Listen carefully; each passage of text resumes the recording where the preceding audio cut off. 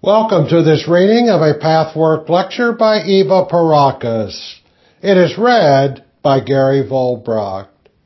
Pathwork lecture number 80, 1996 edition, February 17th, 1961. Cooperation, Communication, Union. Greetings, my dearest friends. Blessings for each one of you.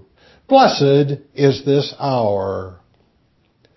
The highest and most desirable state in the whole plan of evolution is union.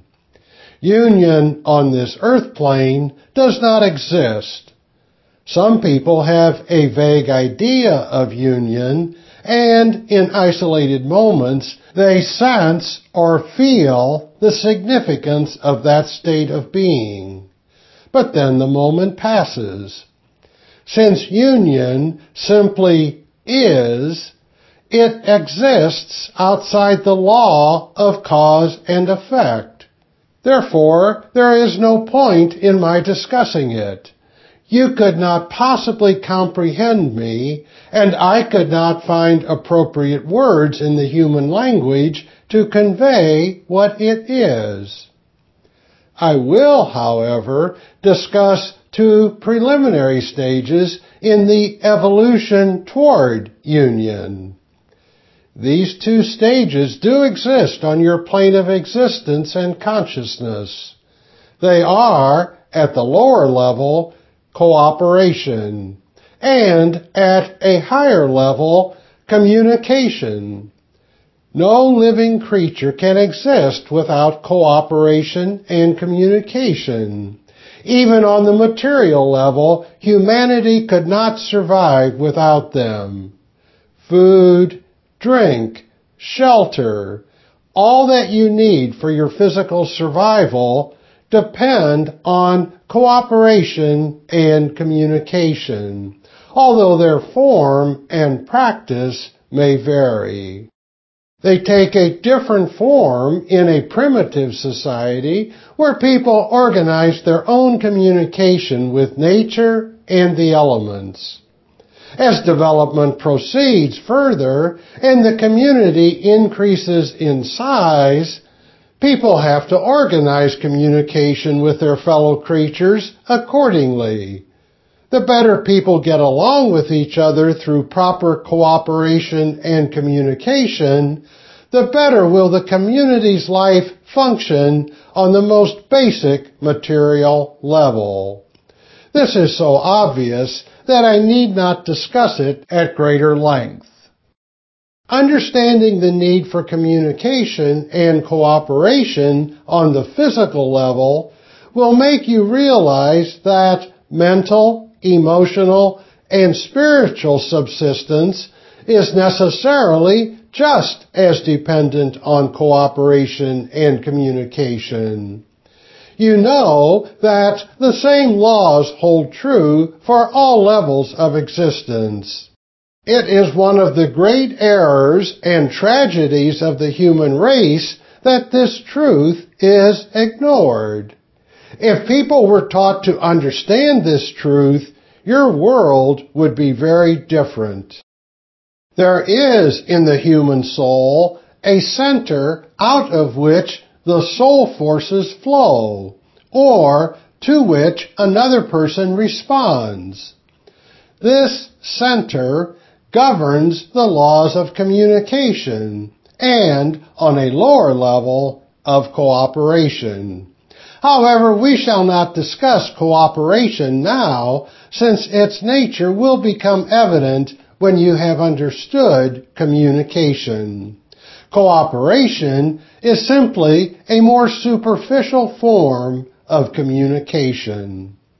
All universal laws tend to work freely when the human entity is in harmony with them.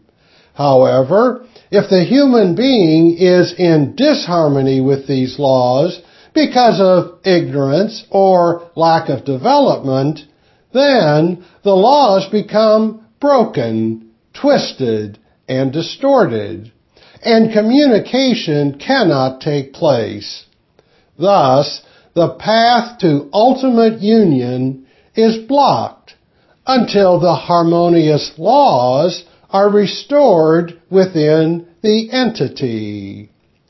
If you review earlier lectures on the manifold problems of the human soul, it should be easy to see how you break these laws.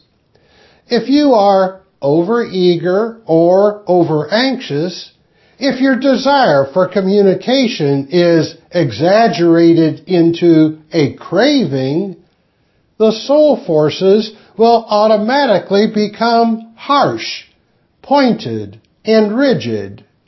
Their movement will be sudden, and their impact on the other person's soul center, from which he or she in turn responds, often quite unconsciously, will be too strong. The whole universe is based on balance, and whenever balance is upset, the universal forces work toward reestablishing it. This is often a painful process. For instance, the effect of aggressive communication must be that the other soul withdraws, because the corresponding inner forces restrict and seem to reject the overeager attempt at communication. In your everyday observations, you can easily see this, especially in the work of self-search. You may be quite unaware of your hidden craving and exaggerated need. You may have covered it with a layer manifesting quite the opposite. Nevertheless, that which is really in you is what matters. And when you discover your exaggerated craving, you will understand that this hitherto unconscious current causes the door to close in the other person. You will then no longer interpret it as a personal rejection, but will understand that his or her unconscious soul forces must respond according to the law that reestablishes balance. To better understand this process, we have to be clear as to the meaning of overeagerness. You may think it is merely a strong, positive quality, and as such, it cannot or should not upset the natural balance. But this is not so. You will now understand that such overeagerness is a distortion, because the urgency of your need is not in truth. It is imaginary, and, as the word implies, comes out of your images, conflicts, and distortions. In your unconscious, you believe you must have love, affection, and attention. It is not a question of desiring them in healthy mutuality. There is in you a one-sided, childish demand, as though your very life were at stake.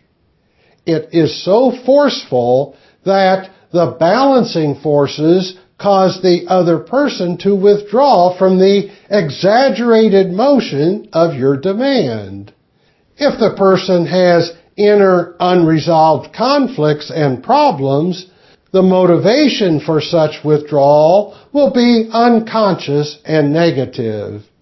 In the relatively healthy person, the response will be similar, but it will come from motives that are positive and conscious.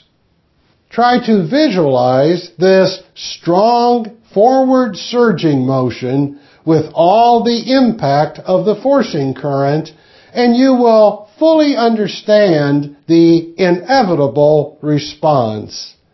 Visualize the soul forces, and then remember incidents in which you were involved on either end.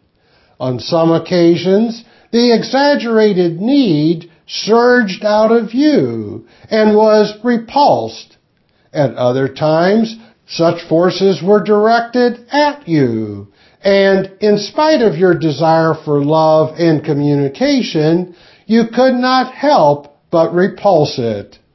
Such observations will broaden your understanding and will prove very beneficial for you. In the past, before you really penetrated the hidden regions and motivations of your soul forces, all these interactions and reactions were unconscious. At best, you were faintly aware that something like this was happening. But now, as you continually progress on your path of self-search, you have become much more aware. If you combine this awareness with knowledge of the laws of communication and balance, you will gain even deeper insights. They will guard you from drawing the wrong conclusion that your love is rejected, and that, as a result, you are worth nothing. You will understand that your childish, exaggerated craving has nothing to do with healthy love, and that the former is actually the reason for the unhealthy impact and subsequent rejection. Once you fully understand this, you will no longer need to protect yourself from hurt and disappointment when you do love, nor will you need to guard against loving. This pseudo-protection causes you to withdraw into isolation. You refuse to communicate. When you make no attempt to initiate contact, no energy will be generated to seek out the other. Hence, nothing will happen. This is just as damaging as the other extreme of childish craving and forcing. These are the two major distortions of the laws that govern communication, with many subdivisions and personal variants, which have to be found as they manifest in each individual. Only when you grow and, therefore, become aware that the wrong reactions are due to wrong impressions, can you gradually change this state. Keep in mind, as you examine your inner reactions, that you constantly fluctuate between the extremes of over-eagerness, coming from an exaggerated need, and withdrawal. Strange as this may sound, sometimes you pursue both alternatives simultaneously. At least you try to, just to be on the safe side. No wonder your soul is torn in half, and that your strength evaporates. No wonder you are in disharmony, unhappy, and hopeless. You seldom, if ever, realize for a moment that all the outer events you blame for the situation are the natural result of your inner state, which you have brought about. My friends, I say again that theoretical knowledge will avail you nothing. Only your personal work, your personal search for these deviations, distortions, and errors will show you the truth of these laws. The truth is that outer events, seemingly unrelated to your inner state, are actually the very effects that you set in motion. The knowledge of such laws will liberate you and give you the strength and perseverance to learn gradually how to communicate without exaggerated need. as you know from my previous talks with you, this need comes in one variation or another from your childhood disappointments. You still have not come to terms with them and still try to overcome them by further exaggerating the need because you are driven by your unconscious reactions and motivations. Once you fully see and understand what is happening in you and subsequently become able to let go of the exaggerated need, you will find that need to be an illusion. Once it ceases to be a question of life or death to satisfy the child's craving, you will not have to resort to the other extreme, which is to sabotage the very thing you want most, and which you should indeed have in a healthy way. You sabotage communication either by frightening the tentative feelers of the other soul back into withdrawal, or by insisting on your own isolation and refusing to risk your way out of it. You erect a wall around you, be it ever so subtle. If you let go of both extremes out of your center of being, the soul forces will flow harmoniously and will have a favorable effect, even upon those who still have unsolved problems of this sort. This law always works.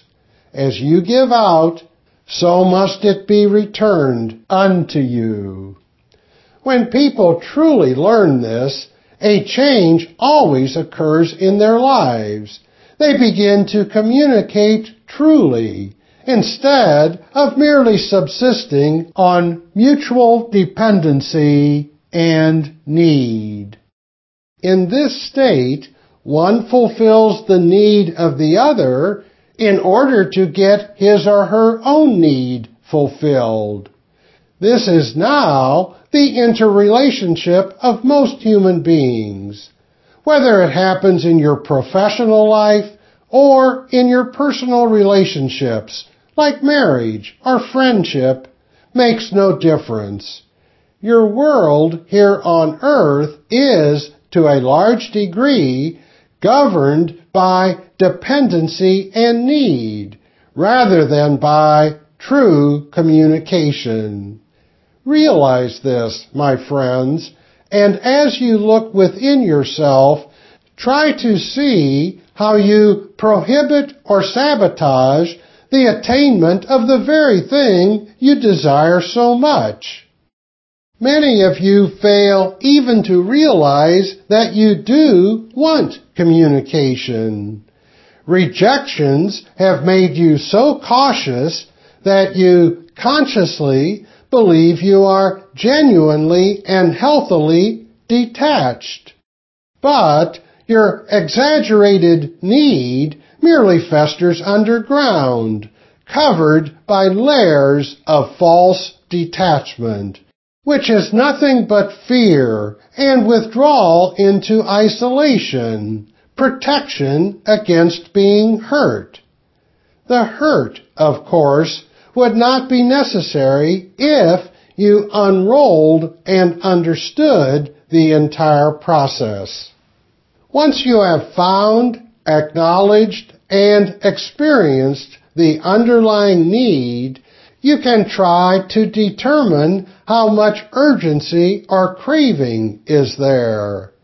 The stronger the craving and the unhealthy exaggeration, the more likely it is that you are unaware of it. You may believe that the stronger the need, the more aware of it you must be, but this is not necessarily so. In fact, the case may often be just the opposite.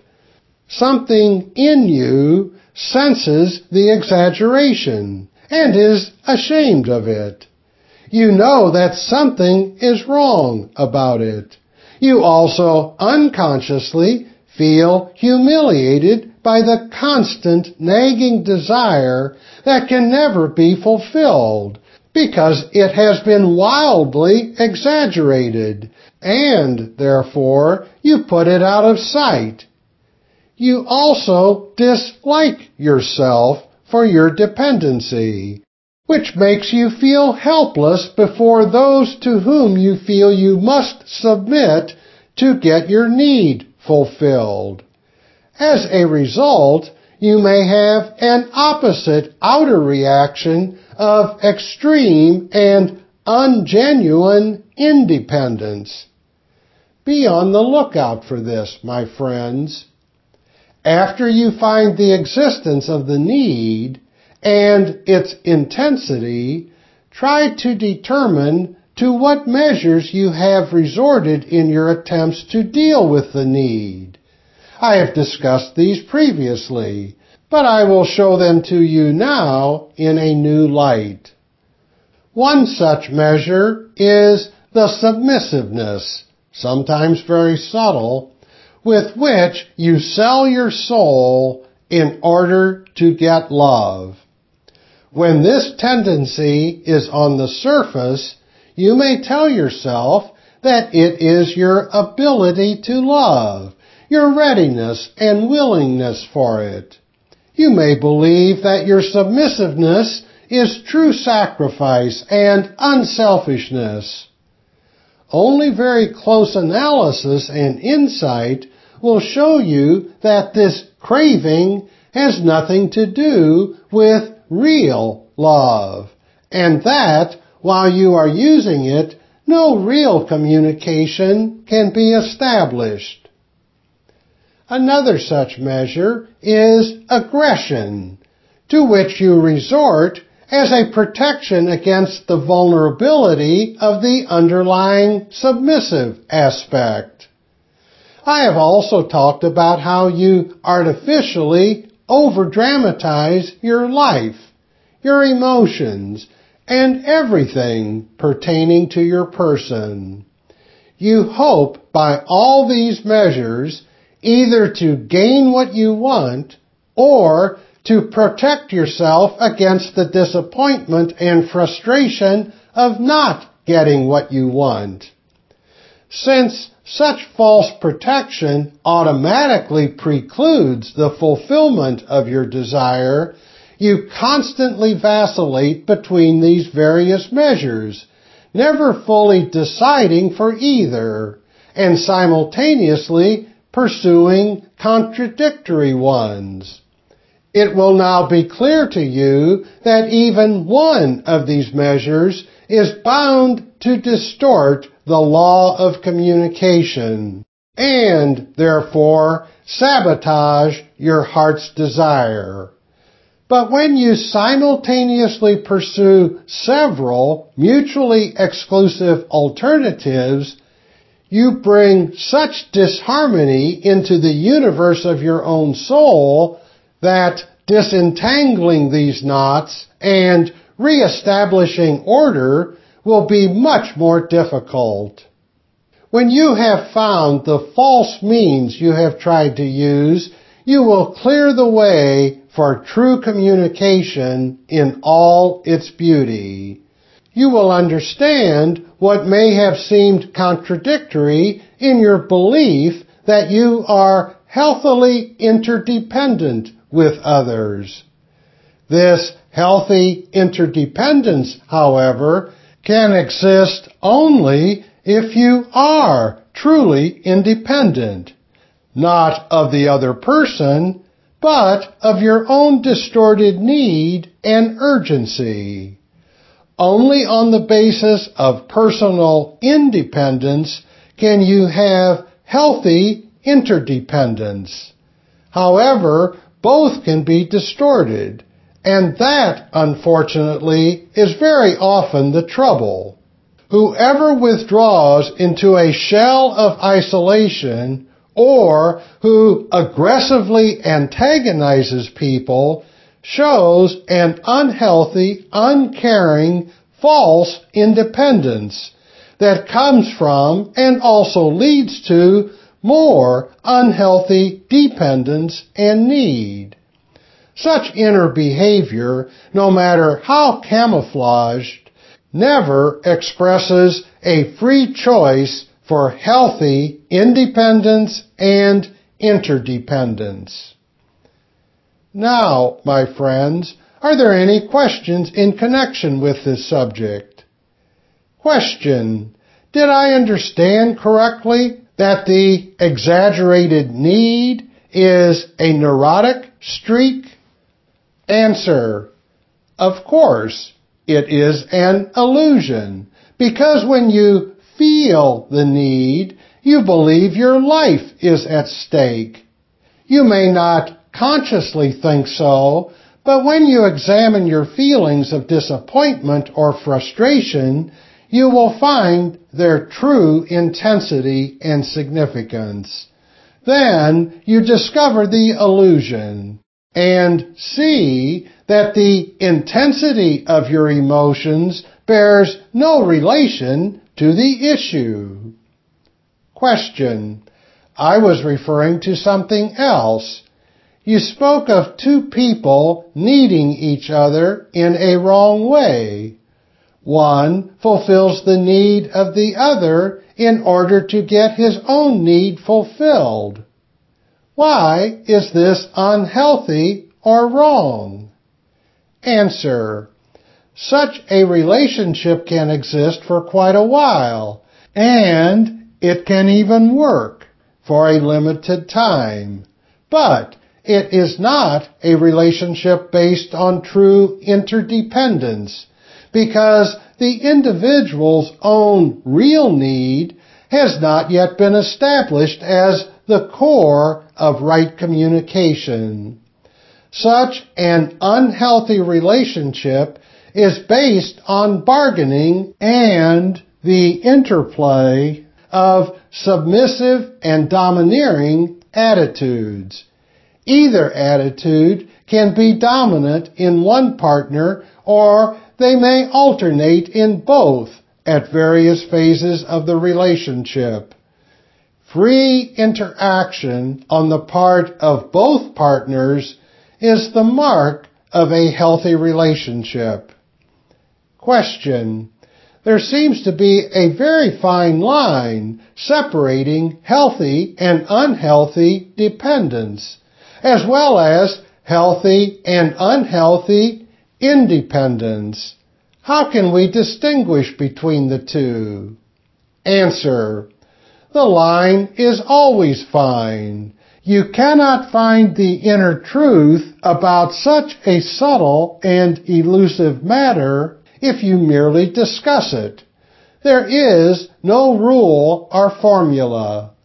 You may develop the best theories and believe them with your mind, but your feelings may deviate completely. The only way you can discover the truth is through the work you do on this path, facing and examining your feelings and reactions, and understanding their significance by tracing them to their roots.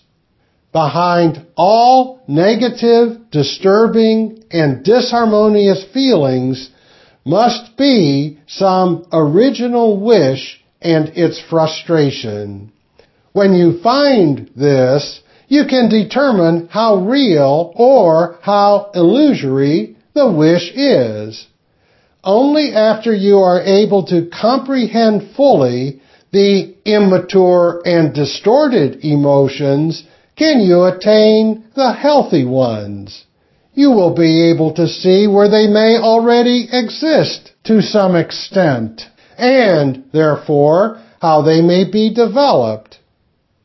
You will then feel the difference between wanting something freely and needing it so much that the non-fulfillment really hurts. Comment: may I add something here? I think we can understand it by seeing the degree of frustration and anxiety and unfulfillment creates in us. Answer: yes, that is right. But you should also be careful of the pseudo-calm harmony, the superimposed lack of need that is simply a withdrawing from life, love, and communication due to fear. That, too, is something to be carefully examined. Question. You spoke of the subject of unity. An occurrence in this week's news brings up a question regarding the possible unity of the Christian churches. There have been attempts made by the Pope and his ecumenical call, and by various denominational groups to get together in the hope of becoming united. In spite of these attempts, the battle still rages between fundamentalism and liberalism.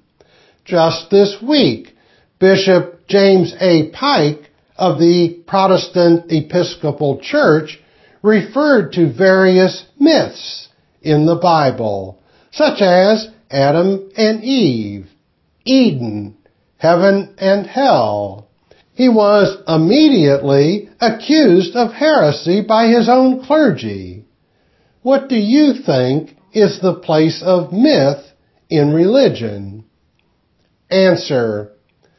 People do not understand what myth really means. For the majority, myth means invention, fantasy, imagination, fairy tale, or a lie. Of course, the real meaning of myth is very different, but this misunderstanding is not the only reason for the failure of various religions to come together.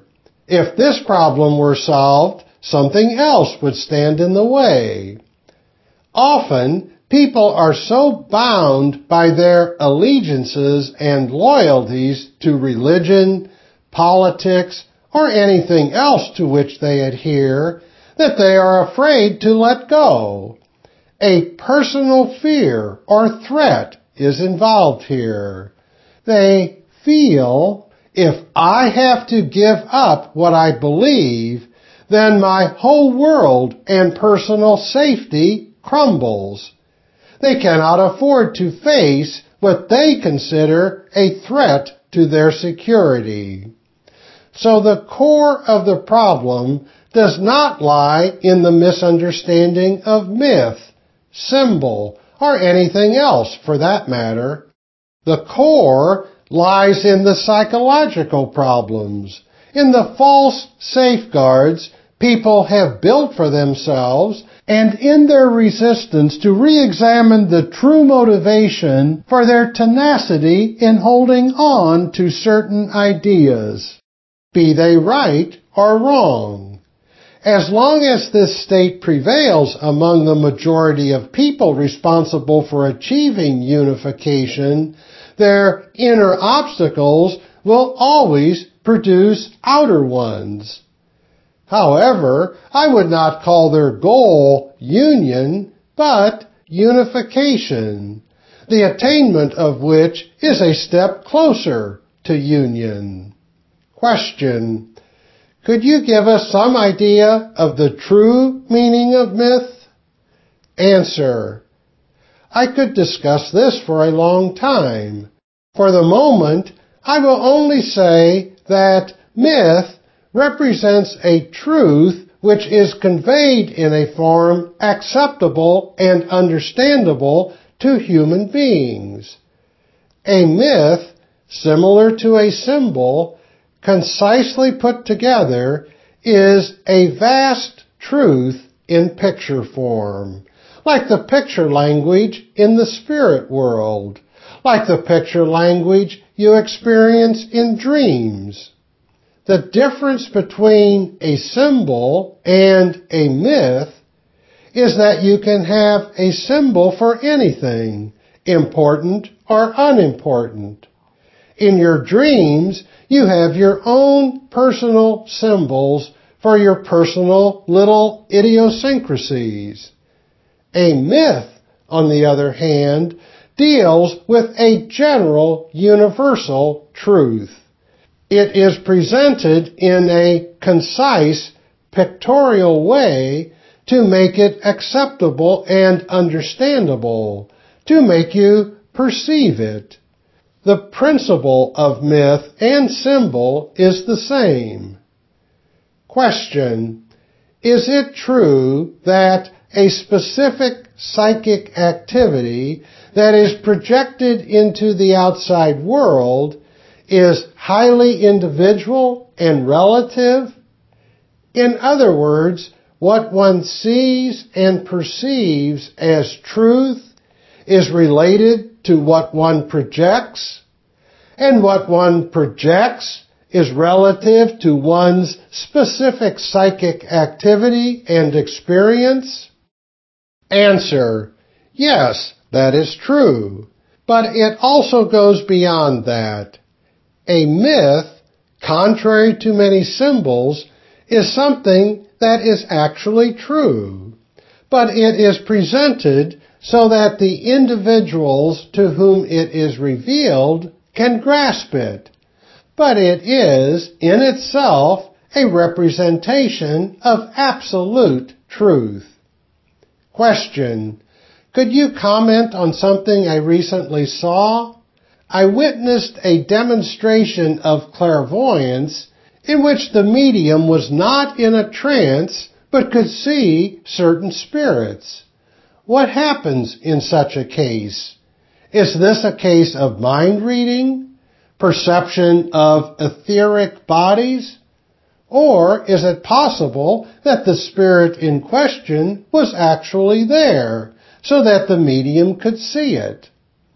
Answer: all these alternatives are possible. Humanity always thinks in terms of either or. I have no way of determining now which of these alternatives apply to the particular case, but it really does not make as much difference as you are inclined to believe. You seem to think that if it is a question of mind reading, this eliminates the spirit beings living and existing. The spirit's aliveness and its bond with you may cause your subconscious to be impressed by it, so that a clairvoyant perceives it through the detour of your own subconscious. Question: but is it possible that the actual spirit was really there? Answer: of course it is possible. Absolutely. Question: you spoke about the mutual need that may hold a relationship together, and that this need is unhealthy. But it seems to me that it is only fair and right that if I love a person, the person should also love me. Otherwise, it would be much more unhealthy. Answer: my dear friend, you are very much mistaken if you believe that I advocate one-sided love. In a healthy state, you will never have to worry about this, because if you free yourself of the exaggerated need, your innermost self, your real self, or your intuitive self, will cause you to direct your affection and love toward the person able to respond. Then the mutuality will come almost by itself.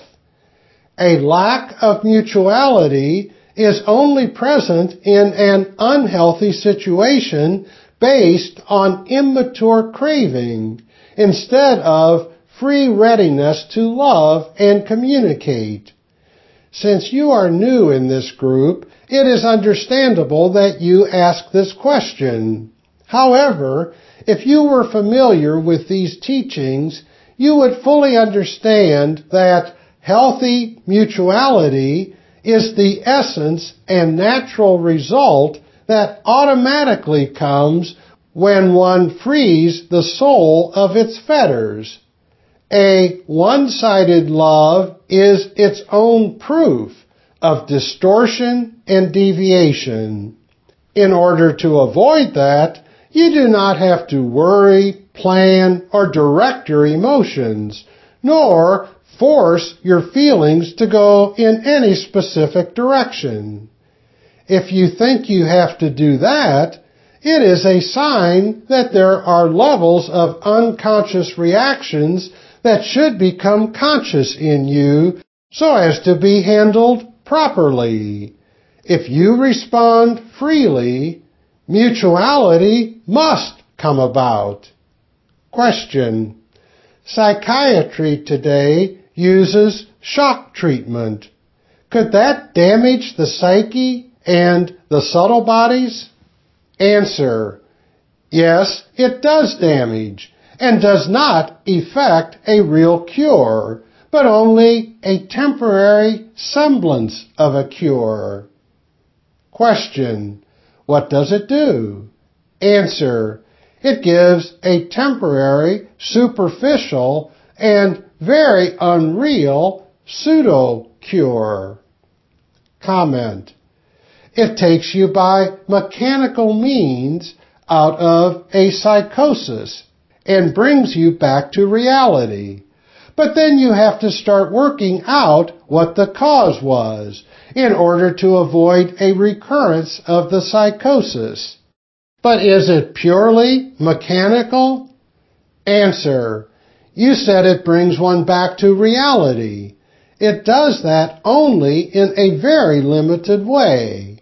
At the same time, these shocks can, and often do, damage parts of the human psyche and subtle bodies. Question. I saw in the last few days how people received such shock treatments, and it seemed that they were actually dead for a few minutes or seconds. Is it possible that they actually do die for a few moments? Answer. No. What you call death occurs when the silver cord is severed. But there are many stages of unconsciousness which may outwardly resemble death, but they are not really death because the cord is not severed. Question. Could shock treatment damage that cord? Answer. That could happen too. But even if it does not, it may damage other faculties and parts of the inner being that may be just as harmful.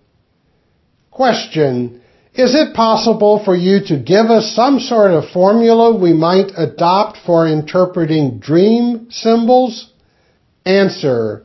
Yes, my friends, I have interpreted dream symbols in many years of training, but I cannot give you any preconceived formulas. This would oversimplify matters. To really understand and interpret dreams is a lengthy and often tedious process. It not only takes knowledge and experience, but it also demands a great deal of intuition, understanding, and talent. A dream is something extremely personal. There is so much oversimplification in your world. The real benefit of the message which the dream intends to convey is often lost when people diligently but automatically analyze dreams. Question. Why are dreams given if it requires an expert to get to the meaning? Answer. If you really want to know the truth about your dreams, and if you take the time and effort, you can find out sometimes even by yourself. At other times, you will need help. But in case you really want to know about your innermost self, you will not shy away from the possibility of receiving such help, and you will be guided to it. As I have often said, the real work of self-search cannot be done alone. This applies not only to dream interpretation, but most people do not want to know about themselves. They put out of sight everything that may give them a deeper understanding of themselves, whether gained from a dream or from the observation of their conscious daily reactions.